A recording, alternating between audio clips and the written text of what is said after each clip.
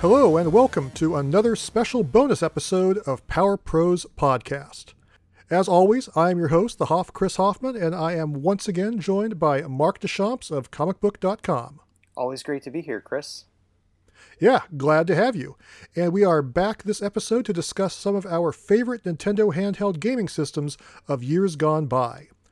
2021 marks some major anniversaries for handheld gaming, and gaming in general for that matter, with the Game Boy Advance turning 20 back in June and the Nintendo 3DS turning 10 back in March. So we wanted to look back and celebrate the significance of these two systems. Let's dive in. Yeah, so first up, we have the Game Boy Advance, the GBA. This was actually the first system launch I ever covered professionally, and has a lot of great memories for me on both a personal and a career level. At the time the GBA came out, handheld gaming was really taking a backseat to console gaming. The 8-bit Game Boy Color was the king of the handheld marketplace, and even though it had some really great games, it was largely an outlet for licensed shovelware, while most of the meaningful games came out on consoles like PlayStation 2 and Nintendo 64 and Dreamcast. GameCube and Xbox weren't even out yet. But I was still a big handheld enthusiast, and I was all about finding these diamonds in the rough, these hidden gems that often went unnoticed by most of the gaming press, because I still loved 2D gaming, and I believed that handheld gaming could still deliver these great, unique, exciting experiences. And my colleagues probably thought I was, getting stuck covering junk, but in reality, I thought that I was able to find games that a lot of other people might not notice. So the GBA was right up my alley, and it really brought handheld gaming up to where it needed to be at that time. And I feel like the name says it all. It was so much more advanced than what we'd seen before. The games looked so much better and could be far more detailed and complex as far as gameplay goes. And this, in turn, led to games that were more like the heyday of the Super NES, which is the kind of thing I thrived on.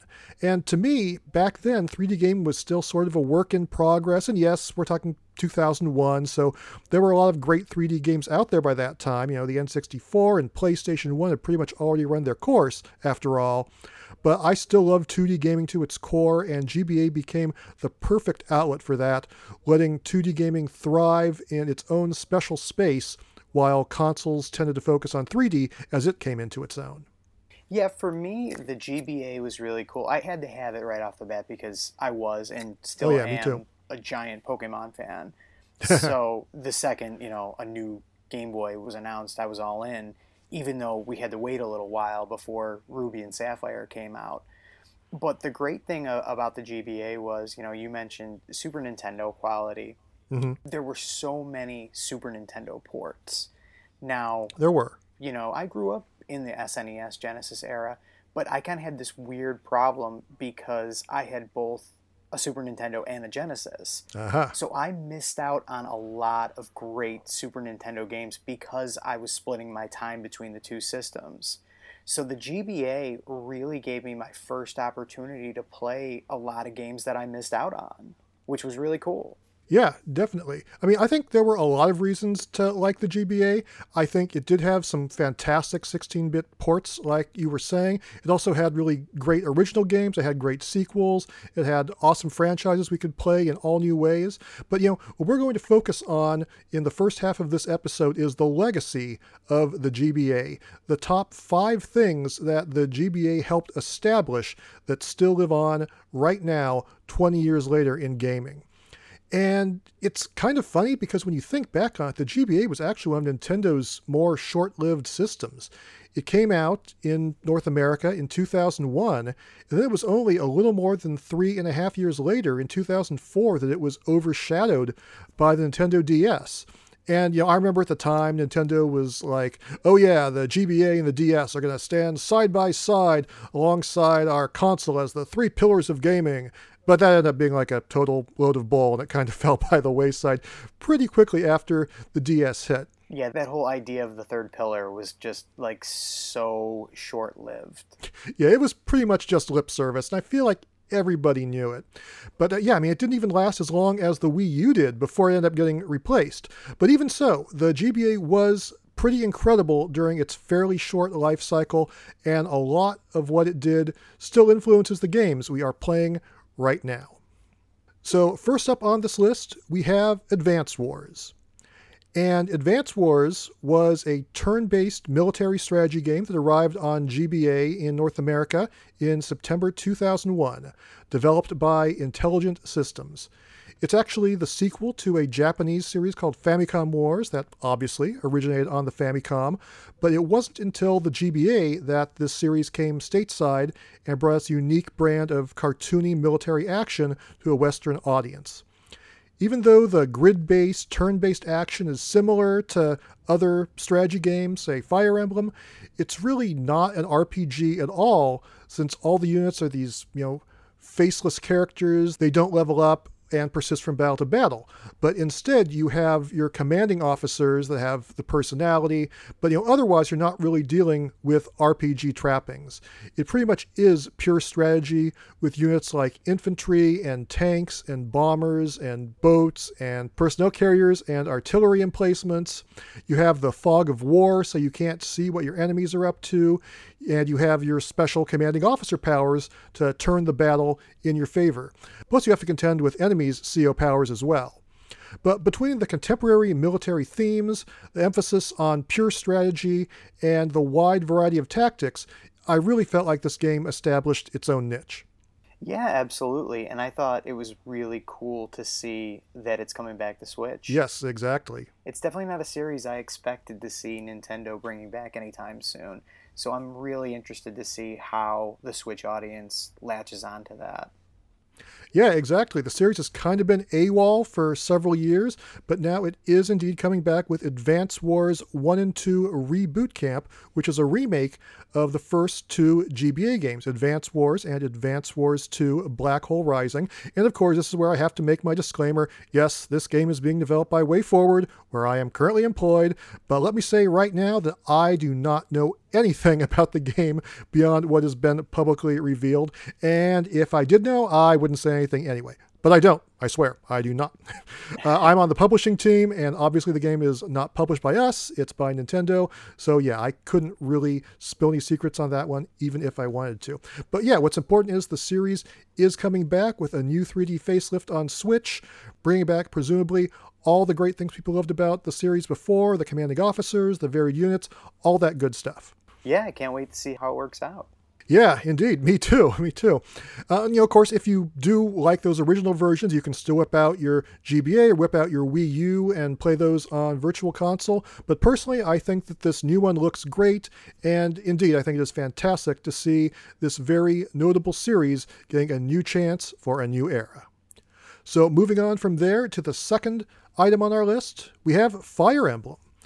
And, I just sort of alluded to this with our previous entry, seeing as how Fire Emblem is also created by Intelligent Systems, and it is also a turn-based strategy game.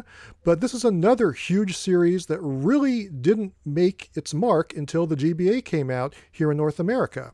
Of course, once again, this is a game that started on the Famicom, but we didn't get those entries over here stateside. Nor did we get the sequels that followed on the Super Famicom, but we did get the GBA entries, which were completely new. In fact, the game we got as Fire Emblem was actually the 7th Fire Emblem game released in Japan, which came to North America in 2003. And I don't know why it took so long to get the series here, but I certainly wouldn't be surprised if the fact that it came here at all had a lot to do with the series appearing in Smash Brothers and that kind of shining a light on this previously unknown series of games over here. But, whatever the reason, the GBA is where the series first made its mark, first with Fire Emblem, aka Fire Emblem the Blazing Blade, and then Fire Emblem the Sacred Stones in 2005.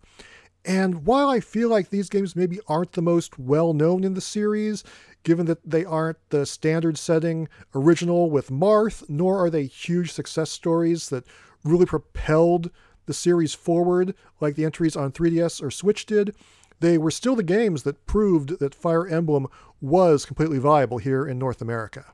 Yeah, it was really funny to watch how Marth and Roy debuted in Super Smash Yeah. Brothers Melee, and then we had this whole North American audience who just went collectively like, "Who?" Yes. And now Fire Emblem is realistically one of Nintendo's biggest franchises. Hmm. So it's crazy to see how it's evolved so much from those GBA days. Yeah, totally. I mean, that's something I was just about to say, is that it is now one of Nintendo's top tier properties. And as any Smash Brothers fan can tell you, it might even be too popular considering how many roster slots they're filling up. But yeah, after the GBA entries, it went on to get installments on Wii and then DS, and then it made a huge splash with Fire Emblem Awakening on 3DS, and more recently Fire Emblem Three Houses on Switch. And we even got the original Famicom Fire Emblem released in all of its 8-bit glory. And I'm sure the series would have, still found its way here eventually, one way or another. But GBA was where it all started for us in North America, and GBA will go down in history as the series' starting point for us folks over here. It's been a heck of a journey. Yes, indeed. So moving on to our next entry on our GBA Legacy list, we have Mario and Luigi.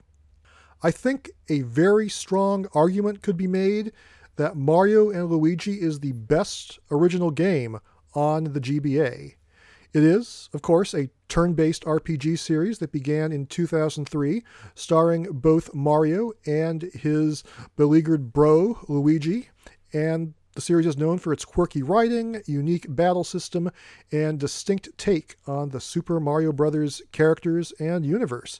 And sure, it's not the first Mario RPG game, but it certainly does set itself apart from titles like Super Mario RPG and the Paper Mario games, which of course are becoming less RPG-like with each installment these days.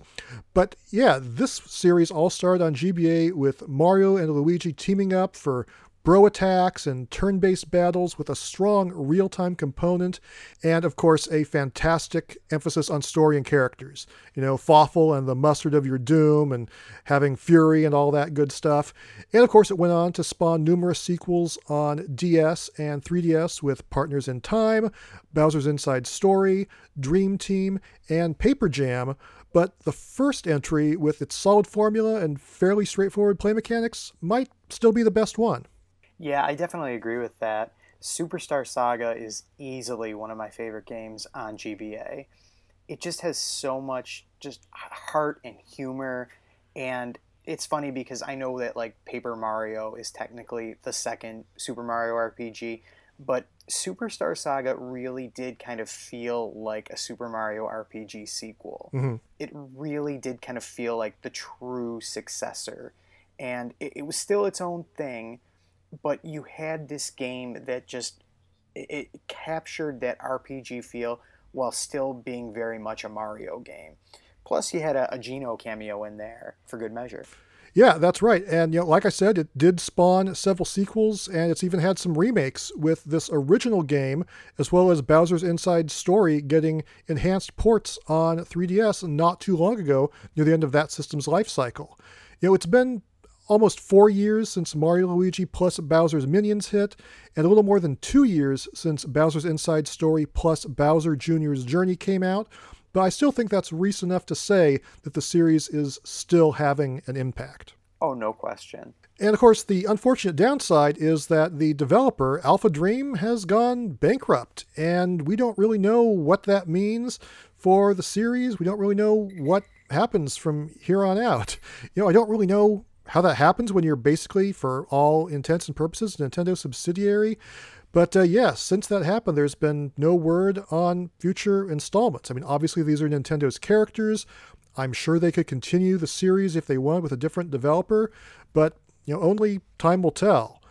But personally, I hope it is not the end, as I think there are a lot more stories they could do in this gameplay style. I mean, personally, I would love to see, if not another Mario and Luigi game, a Wario and Waluigi game, or maybe a game where you play as Bowser and his previously unknown sibling or something like that. But yeah, I think the series still has a lot of life in it, and I hope it continues. I love that Wario and Waluigi idea. That's a good one. Hopefully one day. All right. On to our fourth entry, we have WarioWare. And the WarioWare series, this is another true blue GBA original. And when this series first came out back in 2003, some people, I might even say a lot of people, just didn't know what to make of it. As I mentioned, I was a handheld guy at the time. It was my job to cover this. And, this was before I was at Nintendo Power. So I was covering all sorts of handheld things. But my boss, he got the game first, and he looked at it and he was like, a bunch of mini games. Oh, they're like 5 seconds long. Okay, this is pretty lame. And then he passed it on to me. And, he did not know what he was giving up. I played it and I just got totally hooked. And I passed along to some of my other coworkers and they got totally hooked. And we would just pass this pre-release cartridge back and forth, trying to outdo each other's high scores in this totally bizarre little game that was all about picking noses and plucking hairs and squirting eye drops and other really, really weird stuff. But it was just goofy and fun. And much to my boss's chagrin, we just could not put it down.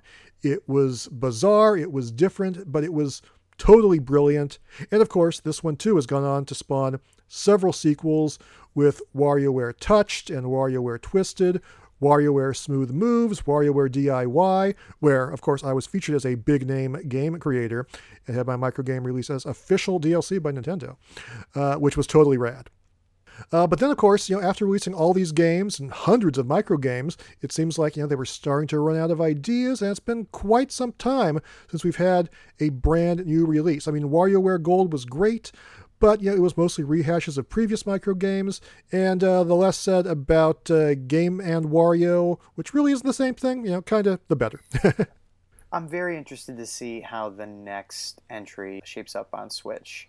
We're actually just a few weeks away from that as of this recording, so fingers crossed that we can get back to the heyday of WarioWare. Yeah, I mean, that's kind of the big news. That's where we're going with this, is that, after being sidelined for a while, it too is coming back with a brand new game, WarioWare Get It Together. And the hook in this one is that instead of just controlling some random object or avatar or piece of the environment in each minigame, like was usually the case, you now play as the goofy, distinct characters who have always been part of the WarioWare series, but usually non-playable. And apparently each one has their own abilities and characteristics, so there are multiple ways to play each microgame. And then on top of that, the whole game can evidently be played in co-op multiplayer. And it's not the first WarioWare game that's had some sort of multiplayer component. I mean, WarioWare Mega Party Games was actually the name of the GameCube entry, which was just basically a port of the original, but updated for a console. But it feels like this one is going to have even a bigger multiplayer component than that one did. And I'm not entirely sure what to think of controlling these characters in every single microgame, because I always thought that part of the charm of the old games was that you never knew what you'd get. Like, would I be controlling a random samurai or a vacuum cleaner or an eyedropper or what? Now it seems like you're controlling your character every time, so hopefully this will still be as varied and fun and crazy an experience as those past games. Yeah, it's a big departure, so that's going to be interesting to see how it works. Yeah, but at any rate, I'm glad the series is still going, and I cannot wait to see how this new installment turns out. The more I think about it, the more excited I get. Yeah, me too. And then for our fifth and final entry for this list of GBA legacy games, we're going to go with the Mega Man Zero series. And I admit this one is a bit more of a stretch than the other series we've talked about, but Mega Man Zero did spawn 4 series entries on Game Boy Advance, and in my opinion, they were some of the best action experiences on the system. They were insanely hard, yes, but also really, really good. And while we didn't get any of the original classic Mega Man games on GBA, we did get 6 Mega Man Battle Network games, along with the Mega Man Zero titles, which really carried on the hardcore challenge and precise action and platforming of the classic Mega Man series, albeit with many changes to the formula and Zero as the main character. And, I just loved this series back in the day. I thought the games were so good. I mean, they took a lot of practice and patience, but so rewarding. The series then evolved from that into Mega Man ZX on DS. It even got a collection of all 4 Zero games on DS.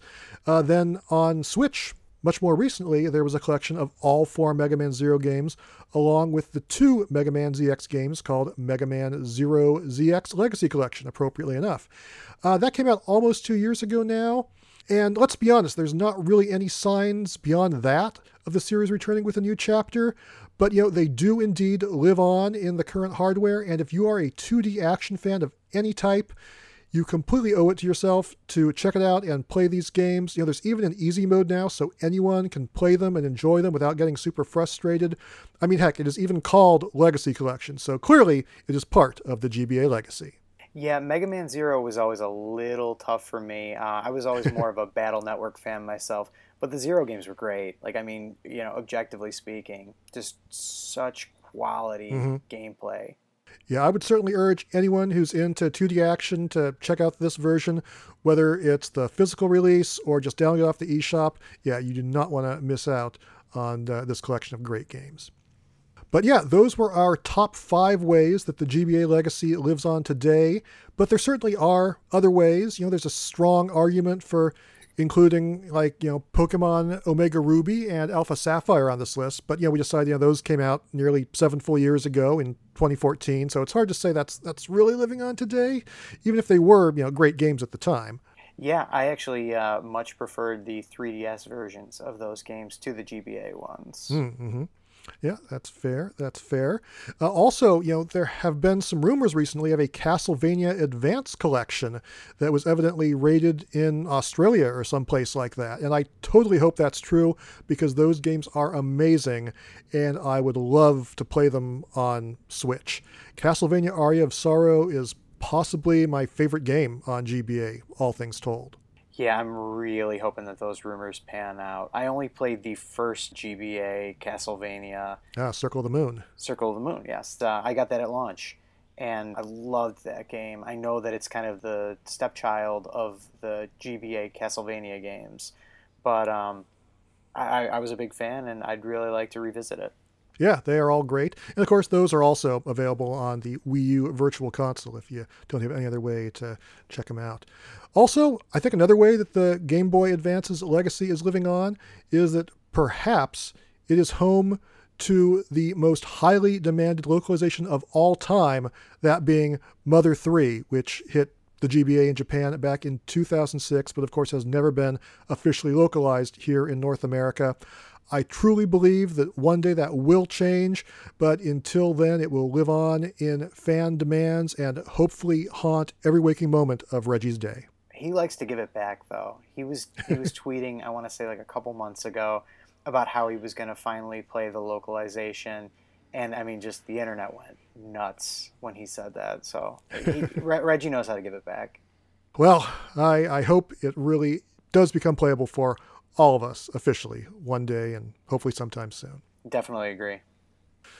So yeah, the GBA was a fantastic system with some great games, and even though it was more about, I think, refinement than groundbreaking creativity like a lot of Nintendo systems are, its impact is indeed still being felt 20 years later.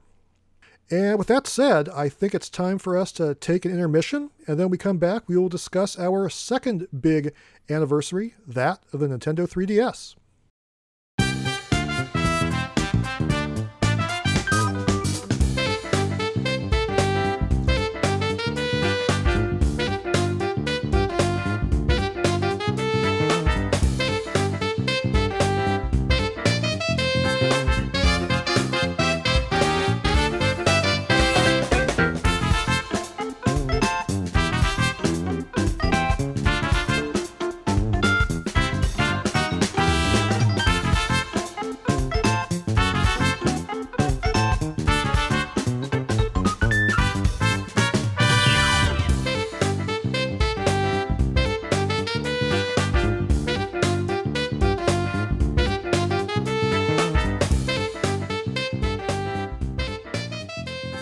All right, we are back and we are ready to discuss the second big recent handheld anniversary, that of the Nintendo 3DS, which turned 10 years old back in March. And rather than focusing on the legacy of this one, since it is fairly recent, And there are still a lot of 3DS systems in circulation, and games are pretty easy to obtain, both physically and digitally. For this one, we're going to discuss 3DS Essentials, aka building the ultimate 3DS library.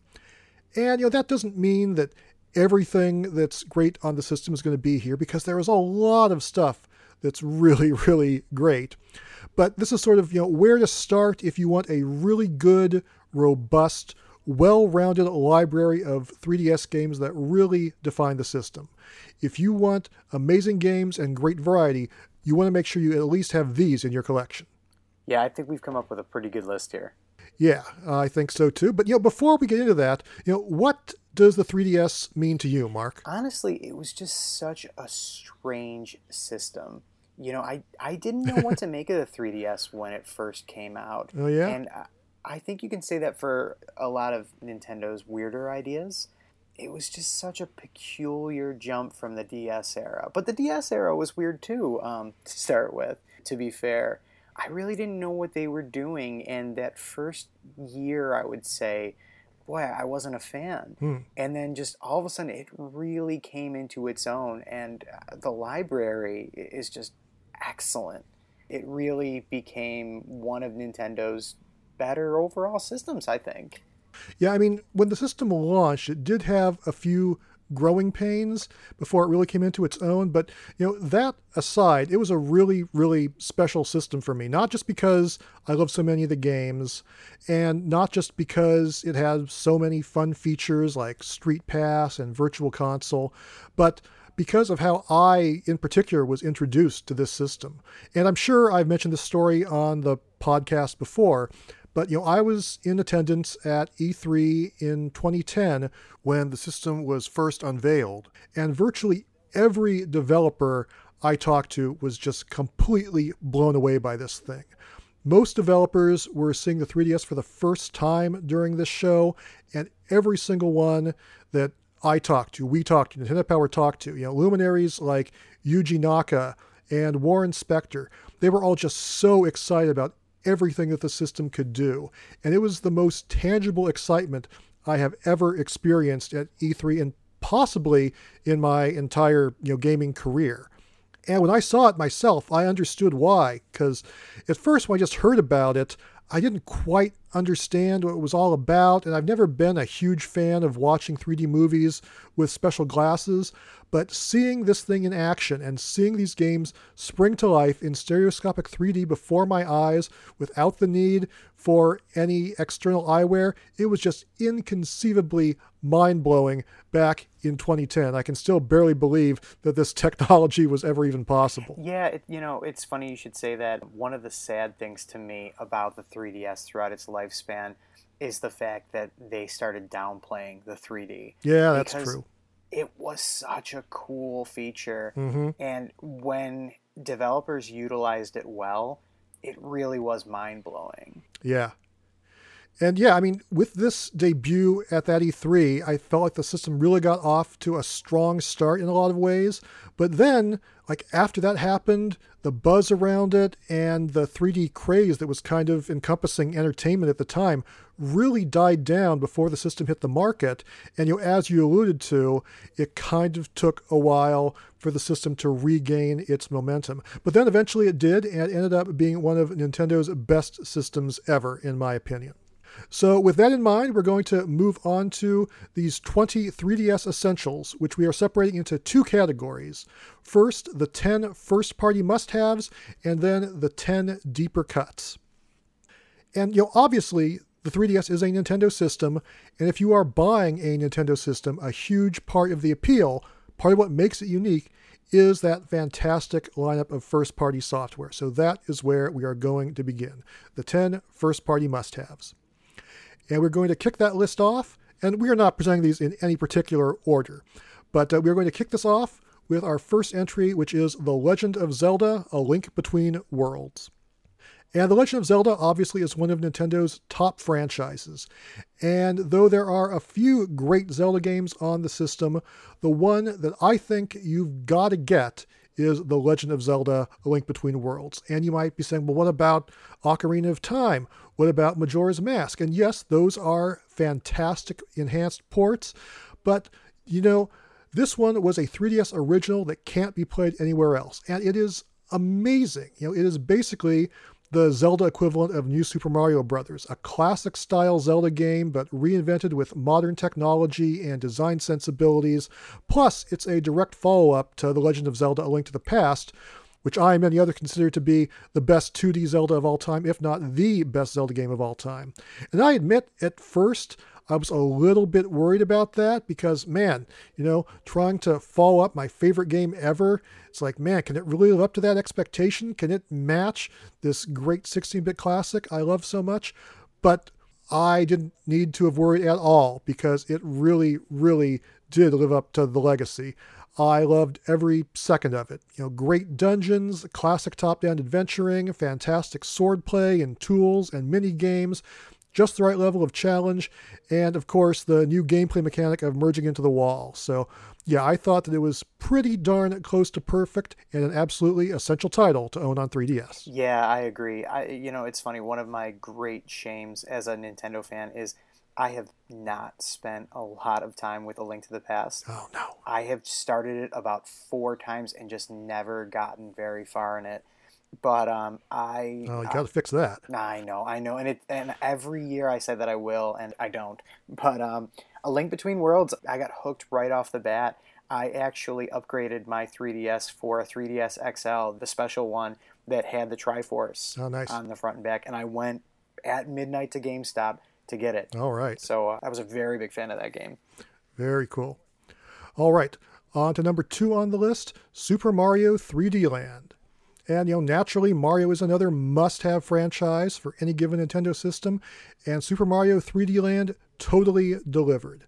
There had been plenty of 3D Mario titles before this one, but, they were more open world, while this one combined the side-scrolling action of classic Super Mario with 3D level design, and the result was this unique, fun experience that was further enhanced with the stereoscopic 3D. This formula, of course, was further refined with Super Mario 3D World, which made its way to Switch not too long ago. But, if you haven't played this one where it all started, Super Mario 3D Land, you should correct that immediately. It's funny, I mentioned earlier that I didn't get the 3DS right away. Like, I didn't understand it. Mm-hmm. But Super Mario 3D Land was really the turning point for me. Uh-huh. It was really mind-blowing to see the different ways that Nintendo pushed that hardware with the game. The first time that I encountered a Goomba that was not really a Goomba, it was the cardboard or the wooden cutout. Oh, uh-huh. I just thought that was the most clever thing that I'd ever seen in a Mario game. I love 3D Land. I think it's one of the most underrated Mario games there is. Yeah, it is a great one. Okay, moving on to number 3, Fire Emblem Awakening. Boy, it just seems we keep coming back to Fire Emblem this episode. Yeah.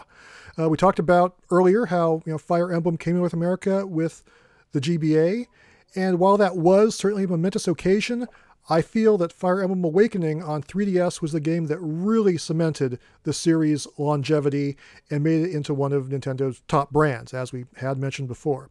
The turn-based strategy was still key, but in this one, the story, the characters, and the more accessible difficulty really gave this one mass appeal.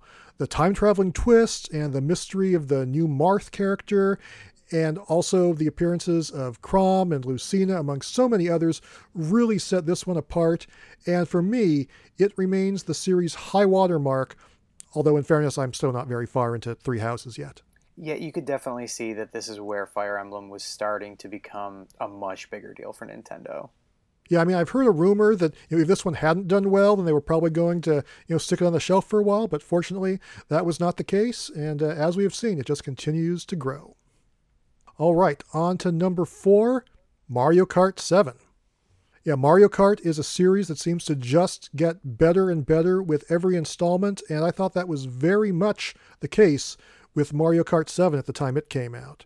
When it did, I think it was fair to say it was indeed the best entry in the series up until that point, and introduced new mechanics like gliding and the underwater components, and that gave it some of the most varied and interesting courses in the entire franchise.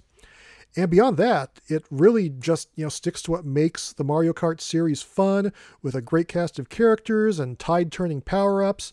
But it was really a defining game for the 3DS, and I believe it is the system's best-selling game with nearly 19 million copies sold. Yeah, I mean, Mario Kart just prints money, and there's a reason for it. It's great. I don't think Nintendo's really had a misstep in that series, and Mario Kart 7 was excellent on 3DS. Yeah, it was fantastic.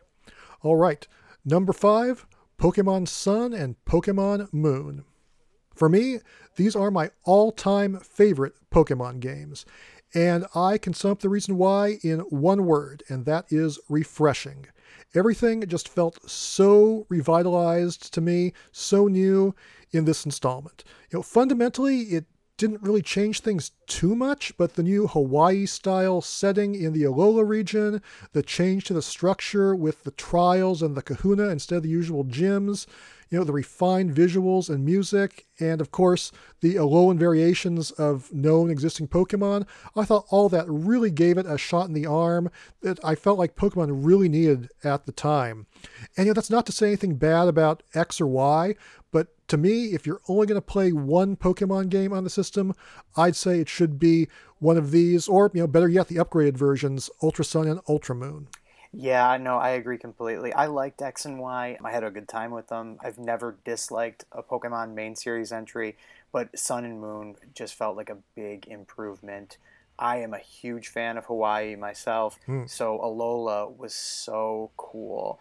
I thought they just knocked it out of the park, creating that region and making it feel unique when compared to all the other Pokemon regions. Yeah, for sure. And as you mentioned, the Alolan variants were a really great idea. I love that they continued that with Sword and Shield, with the Galarian variants. But yeah, that's where it started with Sun and Moon, and excellent game. Yep, for sure. Okay, on to number 6, Metroid: Samus Returns. And Metroid is, of course, another major pillar of Nintendo gaming, not to mention a series that practically created its own genre. And like you'd expect, this entry has a perfect blend of action, exploration, and atmosphere. And on top of that, it completely remakes Metroid 2, bringing that Game Boy classic into the modern world and adding new features like melee counters, these new Aether abilities, and new bosses, plus functionality with Amiibo. Amiibo! It's also spectacular in stereoscopic 3D. I think it has some of the best 3D on the system. And this was sort of the prototype for Metroid Dread, in a sense. So if you're looking forward to that one, make sure that before it comes out, you should totally check this one out as well. Yeah, Metroid 2 was in desperate need of a new coat of paint, and yeah, Samus Returns delivered on that front in a big way. Yes, absolutely. Number 7, Kirby Planet Robobot. Much like Fire Emblem and Pokemon, I would personally say that this is Kirby's best entry ever here on 3DS. And yes, of course, I do mean Planet Robobot. Yeah, Kirby and his enemy-eating, power-stealing abilities are already fun and cool and all, but what's even better than that? Well, it's better when he gets into a giant robot mech and starts going to town on enemies and solving puzzles and scanning to give this mech new abilities. I mean, robots pretty much make everything better, right? Absolutely. Yes. And there are even these really fun straight-up side-scrolling shooter stages. And yeah, this is another game that just makes fantastic use of stereoscopic 3D with the ability to move from the foreground to the background. So I would say if you're only going to ever play one Kirby game, this is totally the one. Yeah, my 2 favorite Kirby games are on 3DS. I love Planet Robobot, and Kirby's Epic Yarn is one of my all-time favorites. I own it on Wii, I own it on 3DS now. It was really cool. Kirby was treated very well in the 3DS era. And yes. It started with Robobot. Robobot was excellent. Yeah, and let's not forget Kirby Triple Deluxe either. But yeah, overall, the 3DS was an awesome system for Kirby games. Number 8, Luigi's Mansion Dark Moon. This was, of course, the long-awaited sequel to Luigi's Mansion on GameCube. And even though Luigi's Mansion 3 is out now on Switch, and I would say it has surpassed this one, still, Dark Moon shouldn't be overlooked. The humorously spooky formula still works spectacularly, and the introduction of multiple mansions with various themes add a good deal of variety that its predecessor lacked. Yeah, I liked that it moved the idea forward. Yes. And it really made it a series. You know, I think Luigi's Mansion is now a series. I think we can consider it that instead of just, you know, this weird, quirky GameCube launch title. Now, you know, with the third one, it's maybe not a top tier for Nintendo, but it's up there. Yeah, it had new techniques, clever puzzles, the introduction of the Polterpup, and it really helped move the series forward. All right, number 9, Animal Crossing New Leaf. This is another one that perhaps has been surpassed by its sequel on Switch, that of course being Animal Crossing New Horizons, but still, I feel like New Leaf was kind of a system-defining title with the 3DS. 100%. It is mostly just the relaxing Animal Crossing experience you'd expect, but it has several features that hadn't even made its way into the Switch game, like the coffee house and the minigame associated with that, several major NPCs, all the Nintendo items in the fortune cookies, being able to set town rules, going off to that island full of minigames, just to name a few. I mean, I kind of feel like I'm knocking New Horizons a little bit, but really, I'm just saying not to miss out on New Leaf on 3DS if you haven't played it yet. New Leaf was my reintroduction to Animal Crossing. I had the first one on GameCube, and I skipped everything after it. For whatever reason, I enjoyed the GameCube one, but for whatever reason, I just didn't feel the need to go back. And on 3DS, I grabbed New Leaf, and I loved it. It might be my most played game on 3DS. It made me fall back in love with the series. And as you mentioned, the Nintendo items were great. I was running around with a Samus visor the entire time I was playing. Nice. Yeah, it was really the one that got me into the series for the first time. I mean, I dabbled in the earlier ones, but that one really got me into it. And yeah, it is probably one of my most played games on the 3DS as well. All right, on to number 10, Super Smash Bros. For Nintendo 3DS. We've covered a lot of great must-have first-party titles, a lot of big franchises, numerous genres, but we don't want to leave out one of the biggest of them all, Super Smash Bros. Admittedly, it has also been overshadowed by Ultimate on Switch, but at the time that this game came out, it was arguably the best handheld fighting game ever released. And it has its own modes and features and music that were exclusive to this entry in the series compared to its counterpart on Wii U. So if you want the ultimate 3DS library, no pun intended, I feel like this one has to be in your collection. It's overshadowed a little bit by Ultimate, as you mentioned, but I think we have to point out how miraculous it felt playing Smash Brothers on a handheld when it came out on 3DS. It just felt like it shouldn't be real. And I mean, it was pulled off excellently. It played like Smash, which, I wouldn't have expected. Yeah, I mean, it felt like Smash Brothers coming to handheld was long overdue, and it finally happened on the 3DS, and it totally delivered. It was pretty much everything that a handheld Smash Brothers game could be or should be, and it played wonderfully. So couldn't agree more. And that does it with our first 10, the 10 first-party must-haves. So maybe those were all a little obvious, but still, essential for any 3DS owner. But, what if we want to go a little bit deeper, away from the universally recognized first-party franchises? So, with these next 10, we probably aren't going to be getting too obscure with most of them, but we are going to dive into 10 great third-party titles that are just slightly deeper cuts and should not be overlooked. And we are going to start with Metal Gear Solid Snake Eater 3D. Obviously, Metal Gear Solid is not some unknown franchise. It is a big one. But, personally, I have a long history with Snake Eater. I reviewed this game on PlayStation 2, and it was probably the best game I'd ever covered professionally at the time. Basically, a 10 out of 10. And then it came to 3DS all these years later. And I thought it held up amazingly well. It's a very deep game with a lot of technique and a lot of systems.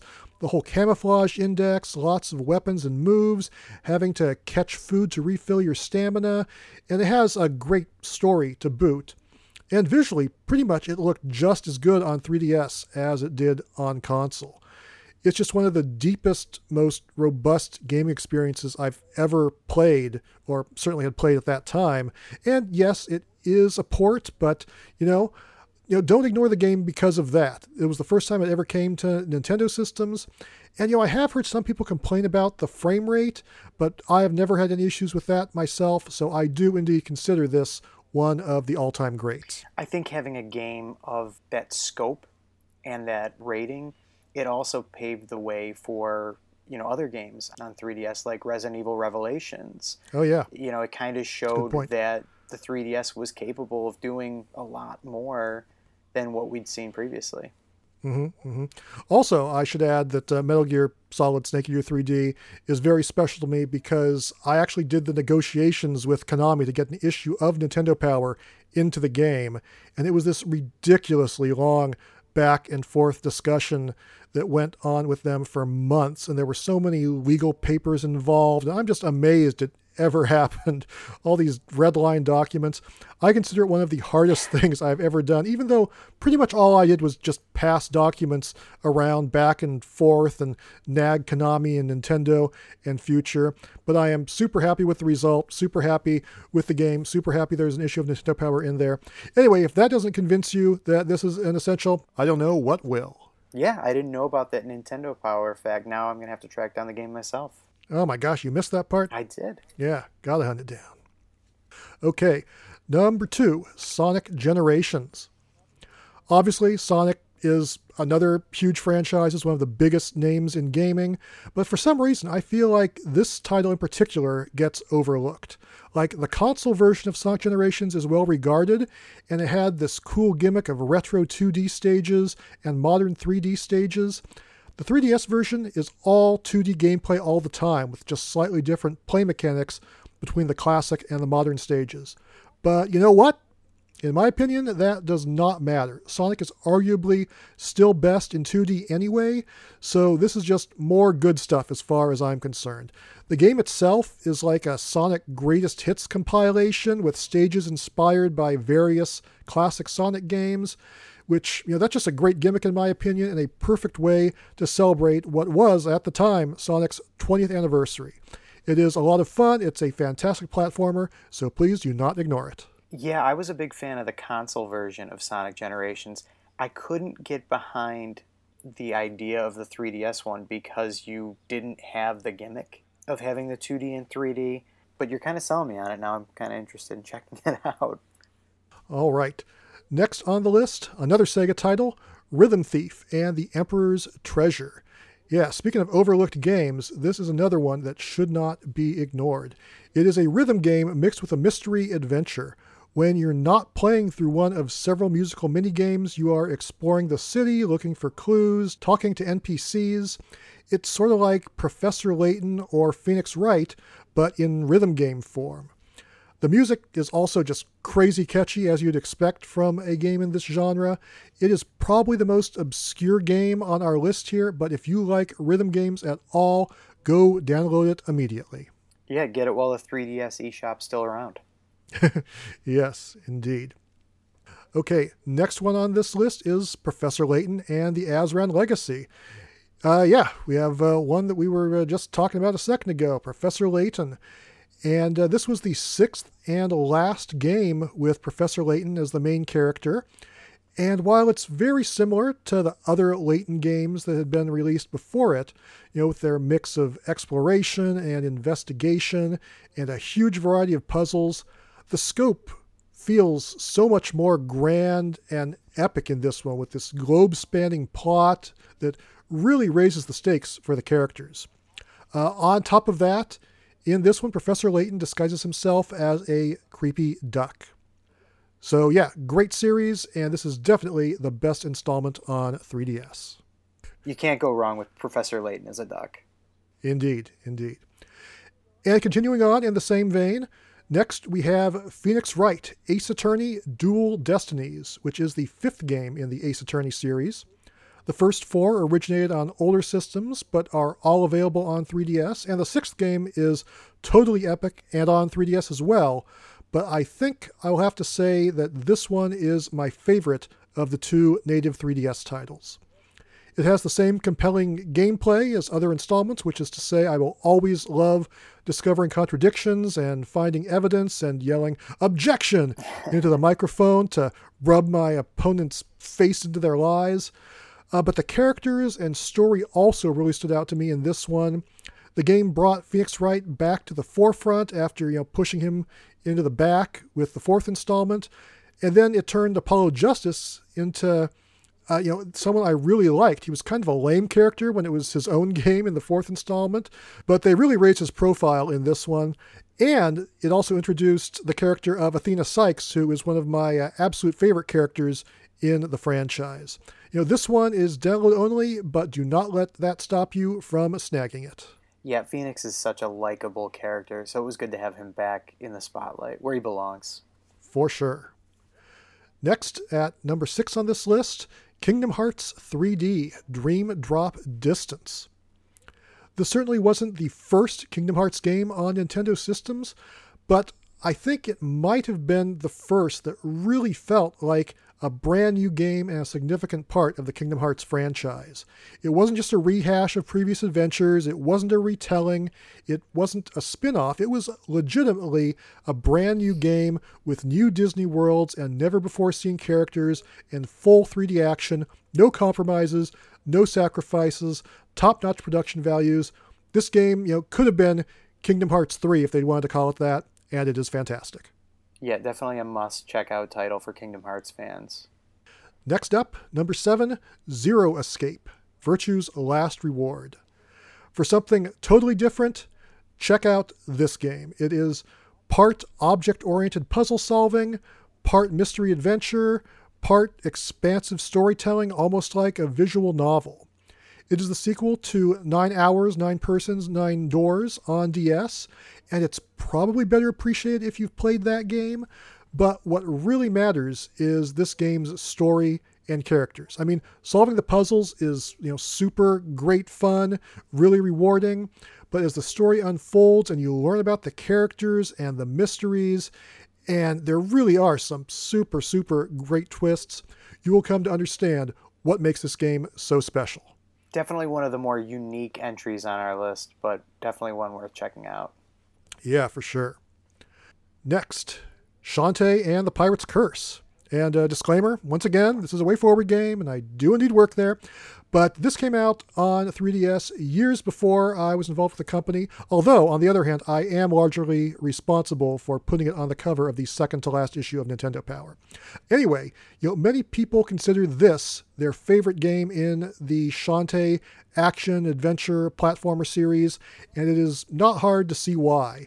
It's got non-linear Metroid-style exploration, lots of cool abilities derived from pirate gear, numerous islands to explore, a great sense of humor, lots of quirky NPCs, fun writing, cool bosses, and this is another one that has spectacular use of stereoscopic 3D. And, I know that the physical Switch version of this game is like crazy expensive right now for some reason, but, it started on 3DS, and, due to the stereoscopic 3D, I might still consider this version to be the best. It was my first Shantae entry. Oh, no kidding. Yeah, I was familiar with the series beforehand just from being a Nintendo Power fan and, reading basically every gaming mag under the sun. But it was my first time trying the series, and man, it's where I fell in love. It's an excellent game. It well deserves its spot on the list, regardless of whether or not it's available on other platforms. Well said. And speaking of great indie games, the next one on our list is Shovel Knight. You can't go wrong with that one. Great retro style, fun shovel pogo play mechanics, awesome music, excellent game structure with just the right amount of nonlinearity, a variety of special weapons, challenging bosses that kind of remind me of Mega Man. It pretty much has it all. And of course, the 3DS version is indeed the only version with the stereoscopic 3D. And this is another one where it really shines through and really looks incredible and brings out the best in this game. Even though I already had this game on Wii U and other systems, I had to get it on 3DS just for the 3D. Now, see, I first played it on Wii U, and now you're kind of making me wish that I had played it on 3DS. I might have to track it down. Yeah, I did the same thing, but one time I was out of town, I really wanted to play Shovel Knight, and all I had with me was my 3DS, so I downloaded it, and I was blown away by the 3D and did not regret double dipping one bit. I'm overdue to buy the Switch version because I have one of the Arby's toys with the code to get Arby's items in Shovel Knight. Very nice, very nice. I haven't tried that out myself yet, but I'm looking forward to it. Okay, on to our last entry of the third-party Deeper Cuts. One more downloadable indie gem, Xeodrifter from Renegade Kid, the studio now known as Atui. And when you think of Renegade Kid, Mutant Mudds is probably the first game that comes to mind. That's what I think people might pick out as being an essential. But this is my favorite. This is another great one. I really can't recommend Xeodrifter enough. It is very much a Metroid-light, atmospheric sci-fi shooting and exploration, along with upgrades that let you reach new areas, all crammed into a very jam-packed package that does not waste your time. I mean, you can get through the whole game in maybe 4 hours or something. It's also got a very cool weapon customization system, as well as, yet again, excellent stereoscopic 3D. One of the abilities you get is this move that lets you go from the foreground to the background. And even though I have this game on other systems like Switch, I miss seeing that feature in 3D whenever I am not playing it on 3DS. It is about as good a game as you can get for $10. Yeah, it's a little daunting at first. The difficulty's pretty high when you first start out, but once you get used to it and stick with it, Xeodrifter is a lot of fun, especially if you're a Metroid fan. Yeah, absolutely. Anyway, there we go. Those are the 20 essential games we would suggest getting as cornerstones for building the ultimate 3DS library. Naturally, there are lots of other amazing games out there, big franchises we didn't even touch, and indie titles that are extremely worthwhile. But with these 20, I think you are off to a great start. And as you alluded to earlier, Mark, the 3DS eShop isn't going to last forever, so get them while you can. I hope that the reports of its demise are incorrect. Yeah. But all good things come to an end, and I just don't know how long Nintendo is going to support it for.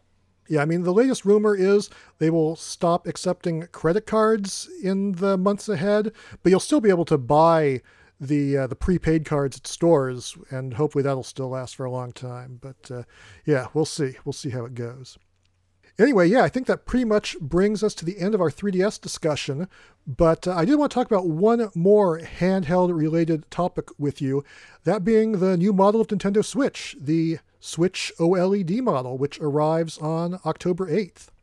Dedicated handheld gaming, as we knew it with the GBA and 3DS, is pretty much dormant these days, but this new model of Switch really seems to be designed with handheld gaming in mind. It has a bigger, brighter OLED screen that is 7 inches compared to the 6.2 LCD screen of the original Switch, a bigger stand for tabletop mode, more built-in internal storage, that being 64 gigs compared to 32 gigs of the standard model, and a new dock with a wired LAN port. It's also available with white Joy-Cons in addition to the red and blue, and it comes with a very exciting $50 price increase from $300 to $350. If you're playing it on your TV, you're probably not going to notice a whole lot of difference compared to the old model too much, but if you're someone who enjoys playing the Switch undocked, it just might be worth an upgrade. Mark, what do you say? Do you think it is worth it? It really comes down to how you play, and that's my stance on it right now. Mm-hmm. I play Switch the majority of the time as a handheld. That's how I like to play it. Mm-hmm. But I also know a lot of people who don't take it out of the dock. So I really think it's going to come down to how you play. I think it looks gorgeous. I really like that white. It looks stunning. And I can't wait to see how the screen looks. Especially, playing in the light, because if you play in the light, it's not great right now. Mm. But that OLED screen I'm very excited to give a whirl. But yeah, it's really going to be how do you play it that determines whether or not it's worth upgrading. Yeah, I totally have to agree on multiple points. I'm looking forward to seeing with my own eyes as well. But yeah, as opposed to you, despite my love of dedicated handheld gaming, I usually play my Switch docked like 99% of the time for that matter. So is it going to be worth it for me? Probably not. If I didn't have a Switch or I was advising someone who didn't have a Switch, I would say yes, absolutely. Pay the extra $50, get the OLED model, absolutely. But I'm not desperate to get one. I have not pre-ordered one. Will I get one eventually? Probably. But just like with the Switch Lite, I'm holding off. I don't have a Lite yet, and I'm just kind of waiting for them to make some really cool model, a Zelda-themed system or a Japanese exclusive Ace Attorney-themed system or something like that before I buy one. Do you think you're going to get one right out of the gate? We'll see. I'm on the fence right now. I still have my launch edition Switch. So I don't have the better battery life. Mm-hmm. And like I said, I play in handheld mode for the most part. So, I'm charging it a lot. So it might be worth the investment for me. All right. Thanks for the input. Anyway, I think that pretty much does it for this handheld-centric episode of Power Pros. We've looked back at some of our favorite handheld games and systems of the past with the GBA and 3DS, and looked into the future of handheld gaming just a little bit with the Switch OLED model. And now it is pretty much time to call it a wrap. But, before we go, I believe we do have time for one more thing. And that, of course, is a dramatic reading. This time, it is the 3DS eShop description of the game Rainbow Snake.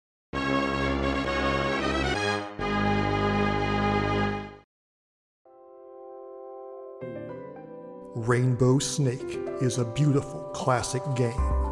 Eating food, snake painted in different colors. Collect a colorful snake and avoid the green walls. Over time, the snake is gaining speed.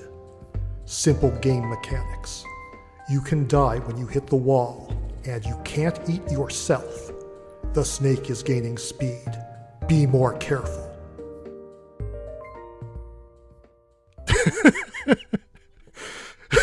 It's like they made that with your dramatic readings in mind.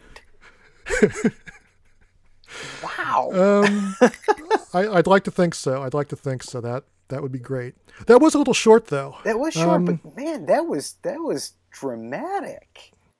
You know what? I think I've got another one because I was so sure. I think I have time for another one. Yeah, let's do another one. Let's do a second dramatic reading of another 3DS eShop title, Escape from Forest.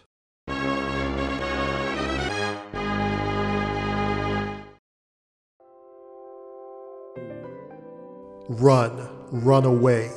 You have to escape from this dangerous, terrible forest. Danger breathes in your back, and it's gaining speed. It will soon catch you up. Run faster. Just don't hit the tree.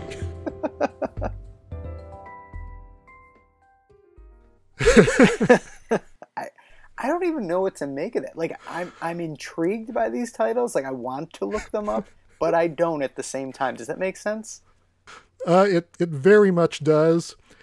And really what I think these titles prove is that, believe it or not, there were actually still games being released in the 3DS eShop even after the Switch came out.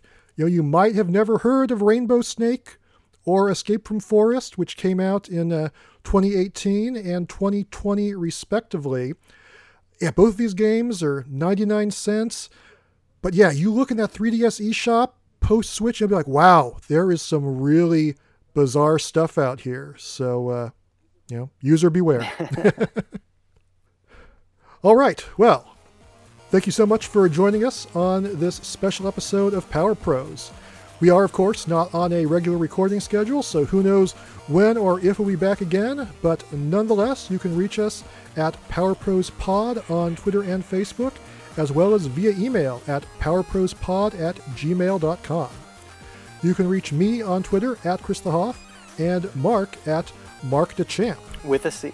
That's right. Thank you for listening, everybody. For myself, Mark Deschamps. Always great to be here, Huff. And our special guest, Ansem, Seeker of Darkness. My name is Ansem. Keep on playing with Pal.